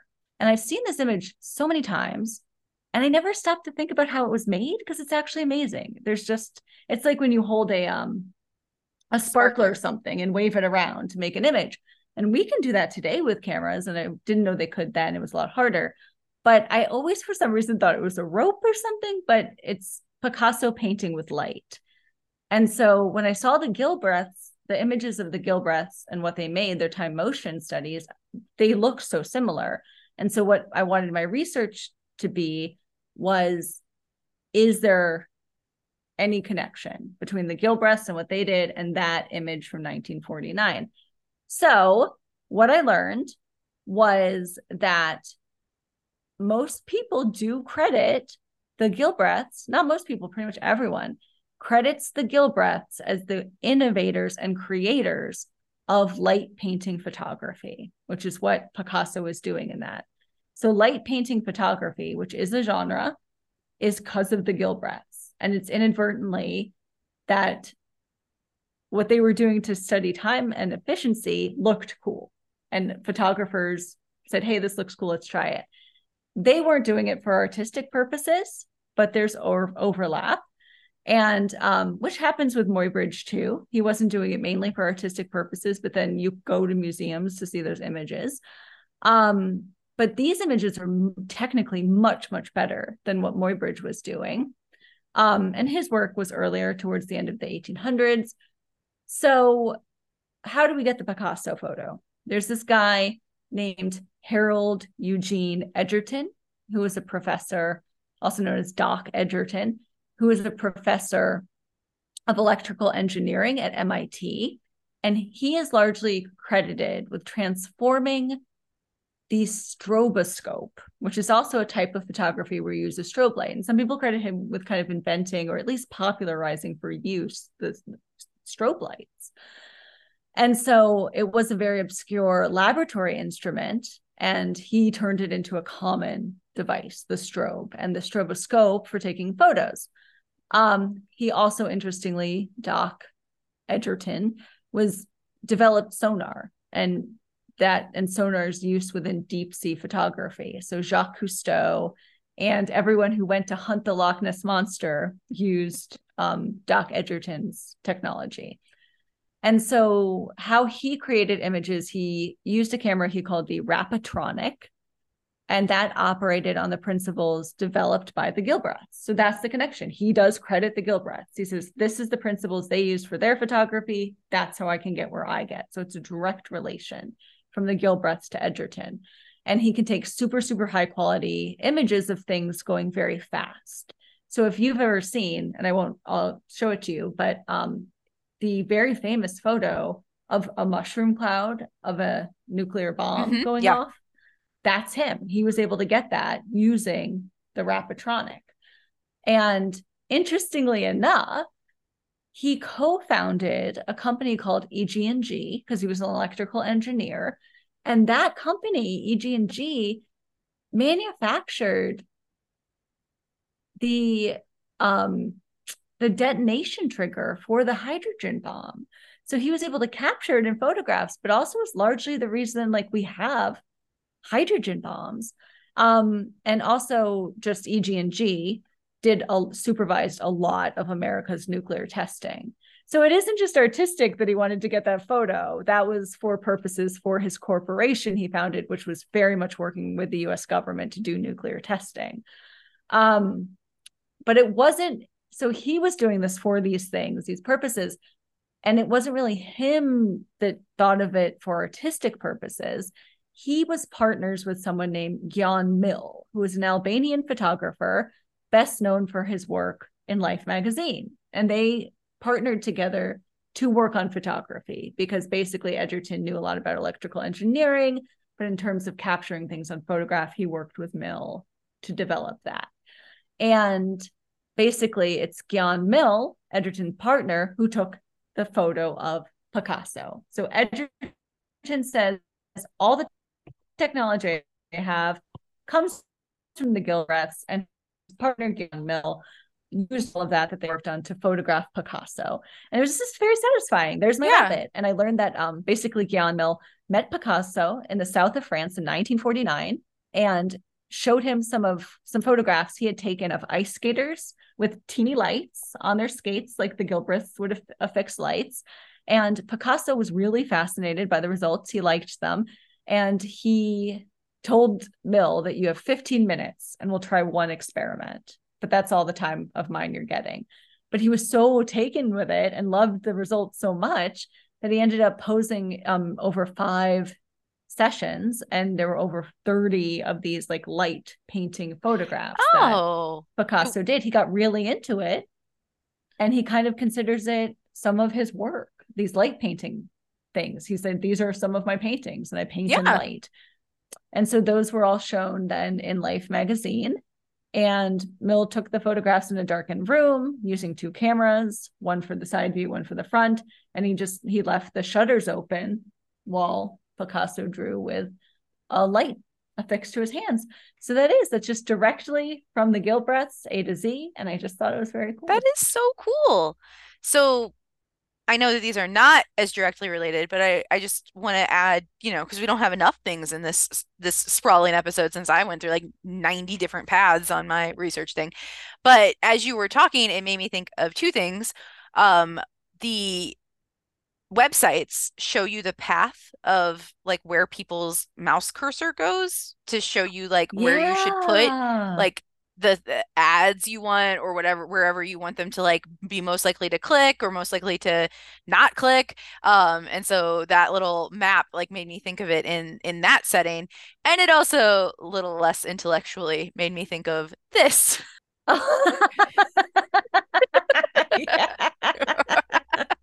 Oh. So do you want to describe what we're seeing? I am showing Catherine a one panel comic from the Family Circus, and it's when Billy, the mom, is leaning out the door saying, "Billy, I've been worried about you. Where have you been?" And Billy said, "Just walking home from the bus stop." And if you trace backwards Billy's steps all through his neighborhood and all the places that this rascally little boy stopped and grabbed ice cream and watched a neighbor fix the car and went down the slide and swung on the swings and ran through someone's garage. But I do think it's interesting because this is a commentary about time and the perception of time. And, the mom's perception of time is different than Billy's, and Billy's efficiency is different than hers. And it just made me think of that's his normal walk. Yeah. But for her, it's a Gilbreth nightmare. I have not thought, that's a pre-connection, right? With like time and sensing time and motion. I have not thought about the Family Circus for 100 million years. And then what was it? Was it like Nietzsche Family Circus, where they just put like Nietzsche quotes under Family Circus cartoons? That was good. Okay, now it is time for a grab bag, which I've also not heard. And again, like I said, it comes with apologies from my spouse. I heard him recording it, and when he was done, he went, "Oh, I hate myself." I'm sure it's great. I'm sure it's great. Wonderful.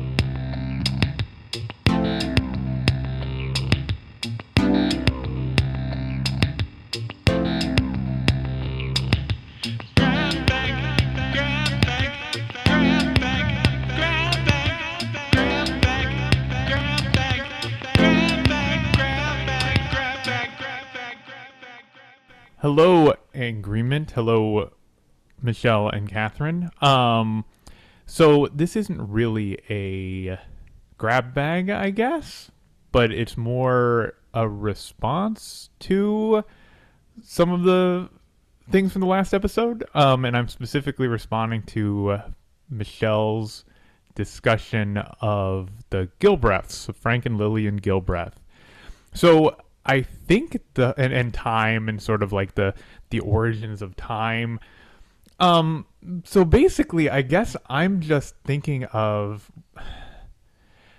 so talking about Taylorism because you mentioned like Taylor and then the Gilbreaths as people that followed Taylor. These are things that I've pretty often taught in some of the classes that I teach because they're really central figures for the history of Taylorism and Fordism and kind of mid-century American transformation of time and transformation of labor. So I guess the way that I usually think about or have heard about people talking, and this is partially, I mean, there's a lot of interest, I'd say, in the Gilbreaths. If there's a novelist named Tom McCarthy, a British novelist, for instance, who has recently published a book called The Making of Incarnation, which is a novel about motion capture. But a big part of it is also linked with the Gilbreaths and sort of like thinking of them as sort of the beginnings of motion capture in a lot of ways. But the way that I usually hear of the story of sort of scientific management is linked to changes in the factory system that were brought about with Henry Ford. And Henry Ford sort of like Fordism in the United States and how Ford basically really remade factory labor and how a big part of it was like Ford increased the wages of workers. He increased or decreased the amount of hours. And partially this was basically about like trying to get his workers to have enough money to buy his own cars. But a big part of that, even though jobs at Ford's factories were really in demand because of that, he really sort of like instrumentalized and reduced and de-skilled the workers on the assembly line, even more so than before. And it was extremely regulated, and that was where people like Taylor and the Gilbreaths came in. Things like timing really specific motion, movements, and reducing the labor of somebody on the assembly line to extremely repetitive motions, removing all emotion from, like, there's something called the Fordist face, which was the idea if you were expressing emotion on the job, then that was a detriment to efficiency. So it had to do with like really intensely managing the bodies of workers and turning them into machines effectively. And the Gilbreaths are really important because they moved sort of this transformation of the factory into the home. And there's been a lot of histories about sort of automation and technology in the home, such as a book called like More Work for Mother, that argue that something like the management of time and scientific management in the home isn't so much that it actually made people more efficient or more productive. It just increased the amount of work that was expected of them. So the idea was, in the redesigning of, say, the kitchen that Lillian Gilbreth did, in the introduction of things like dishwashers and other home appliances, it increased the actual labor and the amount of things that people were spending on household goods, because the expectation became, well, you're not going to wash your clothes once every month because it takes so much time. It is, you're going to be washing your clothes even more, which would cause clothes to wear out faster and require things to be purchased more. So I think the thing is, like, the term of efficiency and how efficiency and how scientific management of efficiency transformed the home through the Gilbreaths is, I've usually heard it is ultimately a ruse that is about sort of causing people to work ever more, not making them, quote unquote, like not reducing their work, but continuously adding more labor, more things that are going on in the home, more things in the factory, and also making sure that people are not really able to like do things on their own as part of the broader history of the alienation of an individual from their work, from sort of like doing things, skilled things with their hand, because fundamentally this idea of scientific management is about de-skilling. So it was really interesting for me to hear the narrative about the Gilbreaths and thinking of that positively. And so I guess I guess this is just, I want to hear like how to think about the sort of, because the centrality of that kind of technical rationality is really embedded in the present day, in terms of how technology manages time. The other thing that I'd add or comment on is, at least from, again, similar body of people who talk about and think about the Gilbreth this way, about like the sort of beginnings of time. At least from kind of the perspective that I know pretty well, the reason that it's sort of like the origins of time itself can't really be found is because it's linked with timekeeping. And of course, the beginnings of timekeeping is just something like the sun rising and sun setting. And so that would be sort of like the primordial technique for measuring time and things like the seasons. And it has to do with like cultivating and agriculture. But anyway, I mean, I don't know. I don't know if this is useful or not. Just things that I ended up thinking about and hearing the episode and conversations that I've had after it. So I guess this is more like, to use the obnoxious conference comment, I guess this is more of a comment than a question, but I would be interested to hear more about like the sort of history of rationality in the home and how timekeeping ends up being something that ends up like managing people and causing them to do more work because more is expected of them. I'm so excited by that. I don't know why he thought that was bad. That was great. I know. And also, yeah, this isn't it. We want, like you said, the grab bag is comments. Yeah. Yeah. No, so, and I hope that I didn't come across in the previous episode as like defending that narrative of the Gilbreth so much as just kind of how it No, was I uncovered think you through were okay, just- yeah. Because You no, were just telling the story. But and- what I loved about what you did was that you weren't like being positive or negative, but inherently you told like their personal story, which I think made me at least feel very positively towards them. Well, and I also wonder, because and I did not bring this up in the episode, but a lot of the research that I was talking about reminded me of how McDonald's is different from other restaurants, because they're using those same principles of like break all of the workers down into individual tasks and everybody is replaceable and it's this assembly line. And then I don't know if you've seen the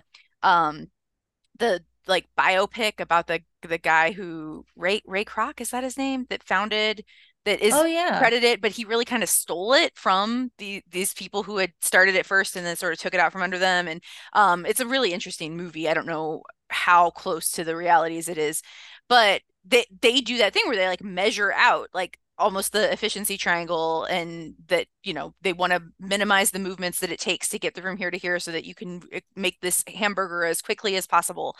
And I was just thinking about like what I have had so many jobs in my life. We've talked about that, you know, on here, right? Like I've worked a lot of jobs. I started when I was like 13 and I often held multiple jobs at a time. So I did different fast food jobs and different service industry jobs, and McDonald's was 100% the worst job I ever had. And I only had it for like a month and a half. It made me it was, and I know we've talked about it on here because I told my story about how McDonald's broke me, and made me the effusive friend you have today. So thank you, McDonald's, but fuck you. Yes, thank you, but fuck you. No. So and the reason was because that mentality of like, you do one task, you wrap cheeseburgers. You are not allowed to be a different cog yet because you have to master the wrapping of the cheeseburger. And it's exactly as you know, Grant said in that in the grab bag, that it is removing the worker from the work that they are doing and turning them into this like very replaceable, unskilled chunk that, yeah. So and I almost brought up those, but I didn't want to keep going last time. So those connections were definitely already there. What I'm really curious about is the personal motivations of the Gilbreths. Like, did they know that their efficiency was being used in this way to like dehumanize and turn, you know, like focus on consumption, or is that just what happens to everything? Like and I'm not defending them. I have no idea what I their tend personal to motivations think were. that that's just no. I tend to think, great. I was thinking about that too, to be like, well, we'll never know. How do we know? And it's why I loved hearing the more of the personal story, like of Lillian, who couldn't do what she had been doing and had to move to the kitchen because she was a woman, even though she didn't have experience there. And I tend to think it was just that's what they did well and they were interested in it. And just like, yeah, the capitalist society will always find a way to make it the worst version of it, For right? free? You're That's giving what away does those it. dogs for free? Dogs for free. No, it does make me think about like why it just casts such a clear light on why McDonald's was the worst job you and I have ever had.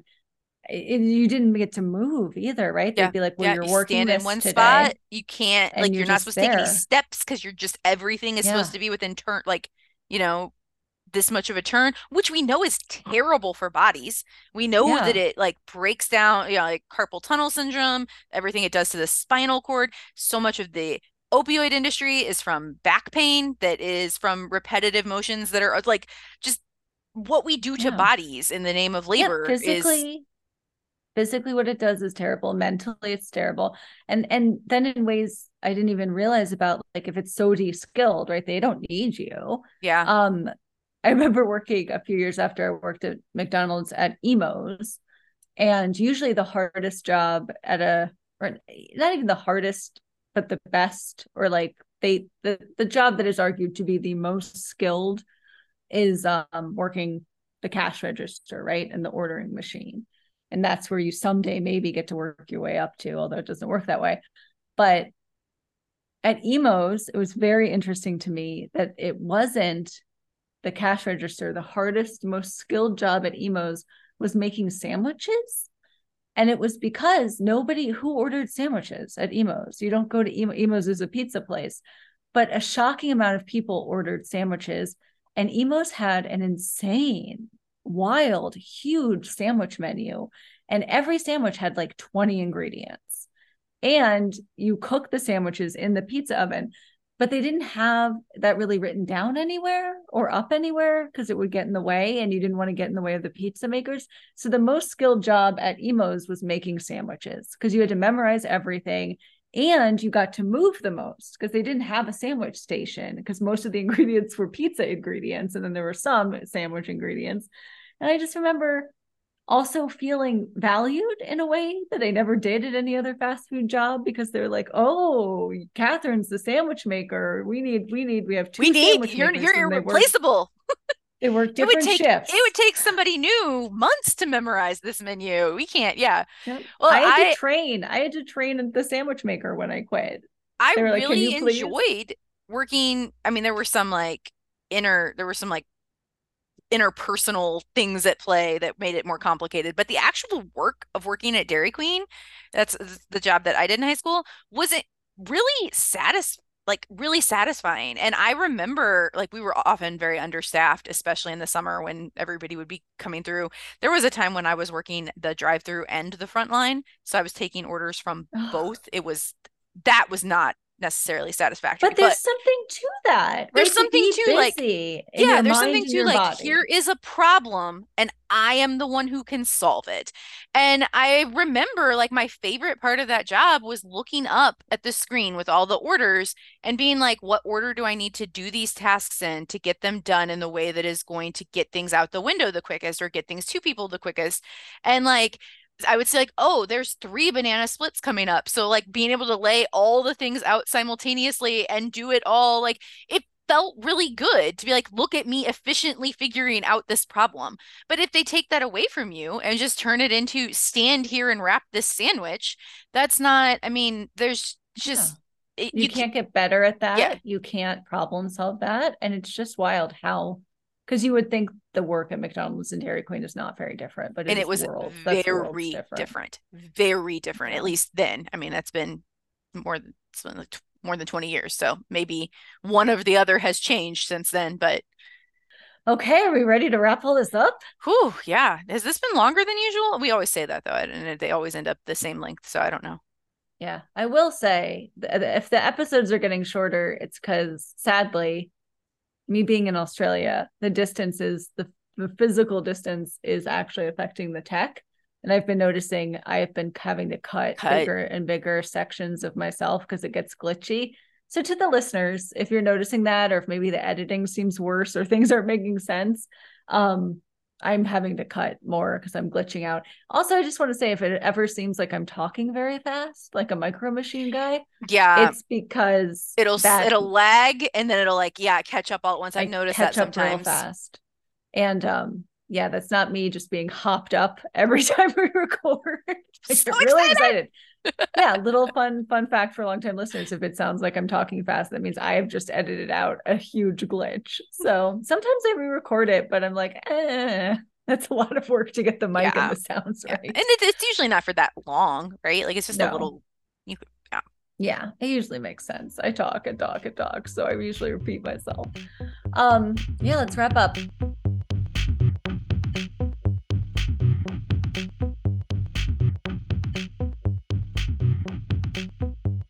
Okay, so weird thing.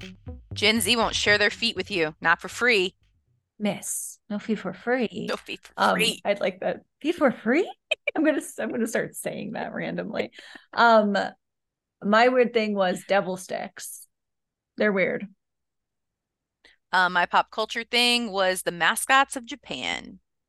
I love seeing those. My pop culture thing was the reality TV show Hunted. That terrified me. Which I will not be applying for. This is the accomplishment of this whole podcast. My research thing was coincidences.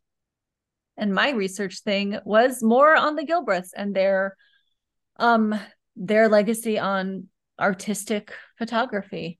And our grab bag was more on the Gilbreths and how they brought the downfall of humanity.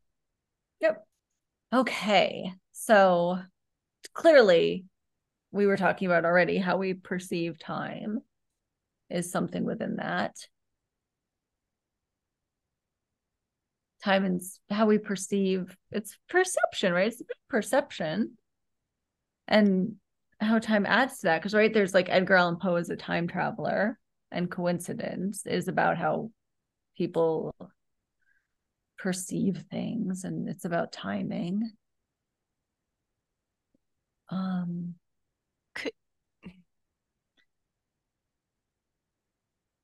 I'm thinking something about some of this is not something we talked about on the podcast, but we were talking about it before we started recording, and I feel like it fits here. I'm just bringing it in anyway.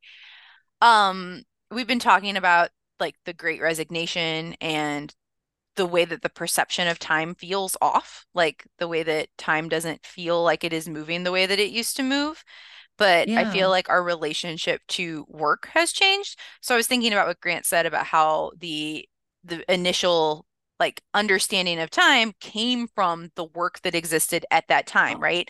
That so when work is off, time is off? Yeah. I mean that makes sense, right? With everything that we've been saying, because if the initial understanding of time was things like the sun rises and the sun sets in their seasons, and that's when we have to plant our crops, then as more and more demands change, like then there were like time zones because there was, the need to be able to exchange across, like, so our work has shaped our perception of time. And so I feel like if time feels off now, it is coinciding with work feeling off and people being like, I don't want to do this anymore. Absolutely. And I feel like that connects from the mascot thing where they're like, if there's too many of them, then it won't have value anymore. And maybe we made it, and kind of what Graham was saying, if you make it so efficient that it actually takes the value out of the laborer. And coincidence is so much about like your experience in your body, and then hunted is people like experiencing this, but it's all artificial. Like I think there's something I will say, about I think hunted is one of the harder ones to fit in, but I think it plays into that with there's like, it's almost a joke at this point where like very overworked. I think it is read as expressly like a feminine urge but like overworked women have a fantasy sometimes of like going to the hospital. Like I'm hurt, not too badly, Just but enough that I just have to lay in bed enough, for a week. Yeah. and I'm just out of touch for that week.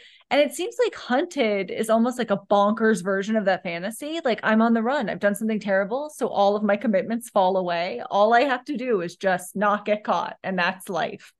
Well, There and seems also, something connected about that like, desire to just. isn't it also like some weird take on work for the actual ex-cops and ex-researchers who are Yes. pretending to be like that feels like a weird commentary on your And concept of the difference between the hunters in the US who do not stop thinking of it as their work and the hunters in Australia who are like, this is a TV show now, our affect needs to be a little different, and how that makes the two shows very different experiences. Yeah, I think they all fit. So it is about how work is changed. Work is what changes our perception of time, and work has changed, so time has changed. that makes me think of the Devil Sticks video. Oh yeah. You're just tossing the stick back and forth. But I bet in that moment he's like, "Oh, this has been doing this so long." Hard. And just the cyclical thing about about that being popular because it was popular in the 90s because it was popular in the 70s, and the 90s were popular in the 70s were popular in the 90s. Well, and the Gen Z refusing to show their feet without pay, like the commodification of the body, like it makes me think of Victorian ankles in a way, but then it's for pay. I love that. So what do we want? I feel like, yes, that the theme of work and time. Do we have a fun, catchy way to sum that up? Have you is it Kendrick Lamar? The hold on. I'm just gonna play it for you. Okay. Ain't free. You looking at me like it ain't a receipt, like I never made ends meet, eating your leftovers and raw meat. This dick ain't free. Living in captivity, raised my cap salary, celery, telling me green is all I need. Evidently, all I seen was spam and raw sardines. This dick ain't free. So, could it just be these dogs ain't free? These dogs ain't free. I feel like that doesn't bring time does it in, quite, but I like it. Okay. Doesn't quite These get there. dogs ain't free. But I do like that. I'm glad we had that moment. Free your time, the rest will nope. Free your time, the dogs will follow. Free your time, the dogs will free your time. I was thinking about like all work and no play, and is there a version of like all work and no time, all work and no play makes time disappear? No, doesn't make it disappear, but change. But that's not good. These dogs ain't free. I like a fortune cookie that says these dogs ain't free, but everyone knows that we're talking. I feel like this issue, I feel like we've hit upon something very important about how work governs, like in our world, work is, it's not the sun, right? But the sun, even what you said, same with daylight savings, that was the work, right? Farming and agricultural work was the work of the time. So it's always for humankind been work that has led our understanding of time. And, that's a big statement to make. I don't know if that's entirely true, but it feels that way right now, sitting here in hour 3 of recording this podcast with you. So in two different time zones. I feel like we hit upon something in two different very different time zones. It's broad daylight where I am. So I feel like we've hit upon something so big about how work governs our whole experience of time. We owe it to make it. We owe it to make it clearer. Oh, I was going to say that we don't have to. Oh, we don't have to. It's the opposite. I was going to say it was the exact opposite. I was going to say we're so smart. We're giving people twofer. We made a discovery about humankind today. So these dogs ain't free. Dogs ain't free. And what we do is we practice what we preach, and we just put this behind a Patreon wall. And that's the fortune cookie. Just the link to subscribe. Link to our Patreon. These dogs ain't free. No. Yeah, I like these dogs. These dogs ain't free. I like that. Are you sure? And I am sure. Okay. And it can have bigger overlays of like free time. And what does that mean? And work. Because it also links so much to what we were talking about before we started recording, and I'm not going to like go into it, but it just fits. It fits. These And dogs. you all know you're living in the same world we are. You know it fits. Yes, you understand. You are experiencing time and work in the same way. Almost everyone I talk to, like time is not happening the way that it did before. And it's not just that I'm getting older, so things are speeding up. There's some element of that, sure. But it's also just that like time doesn't make sense the way that it used to. Yeah, absolutely. I have so much to say about that, and I'm not going to keep rambling, but like, yeah, I think that's so interesting. Okay. These dogs ain't free. These dogs ain't free. Although my actual toes will remain out. Oh, yes. Our dogs are free. Our dogs are forever free. Our dogs, the proverbial dogs, are not. Michelle and I's dogs roam free forever. See them whenever you want. I can't. I have very wide feet. I have very wide feet. I have to wear Birkenstocks. I'm not squeezing them into those uncomfortable shoes, and I'm not wearing socks. In fact, cool. Says, free the dogs. Free them. Goodbye, everybody. Good night. Goodbye.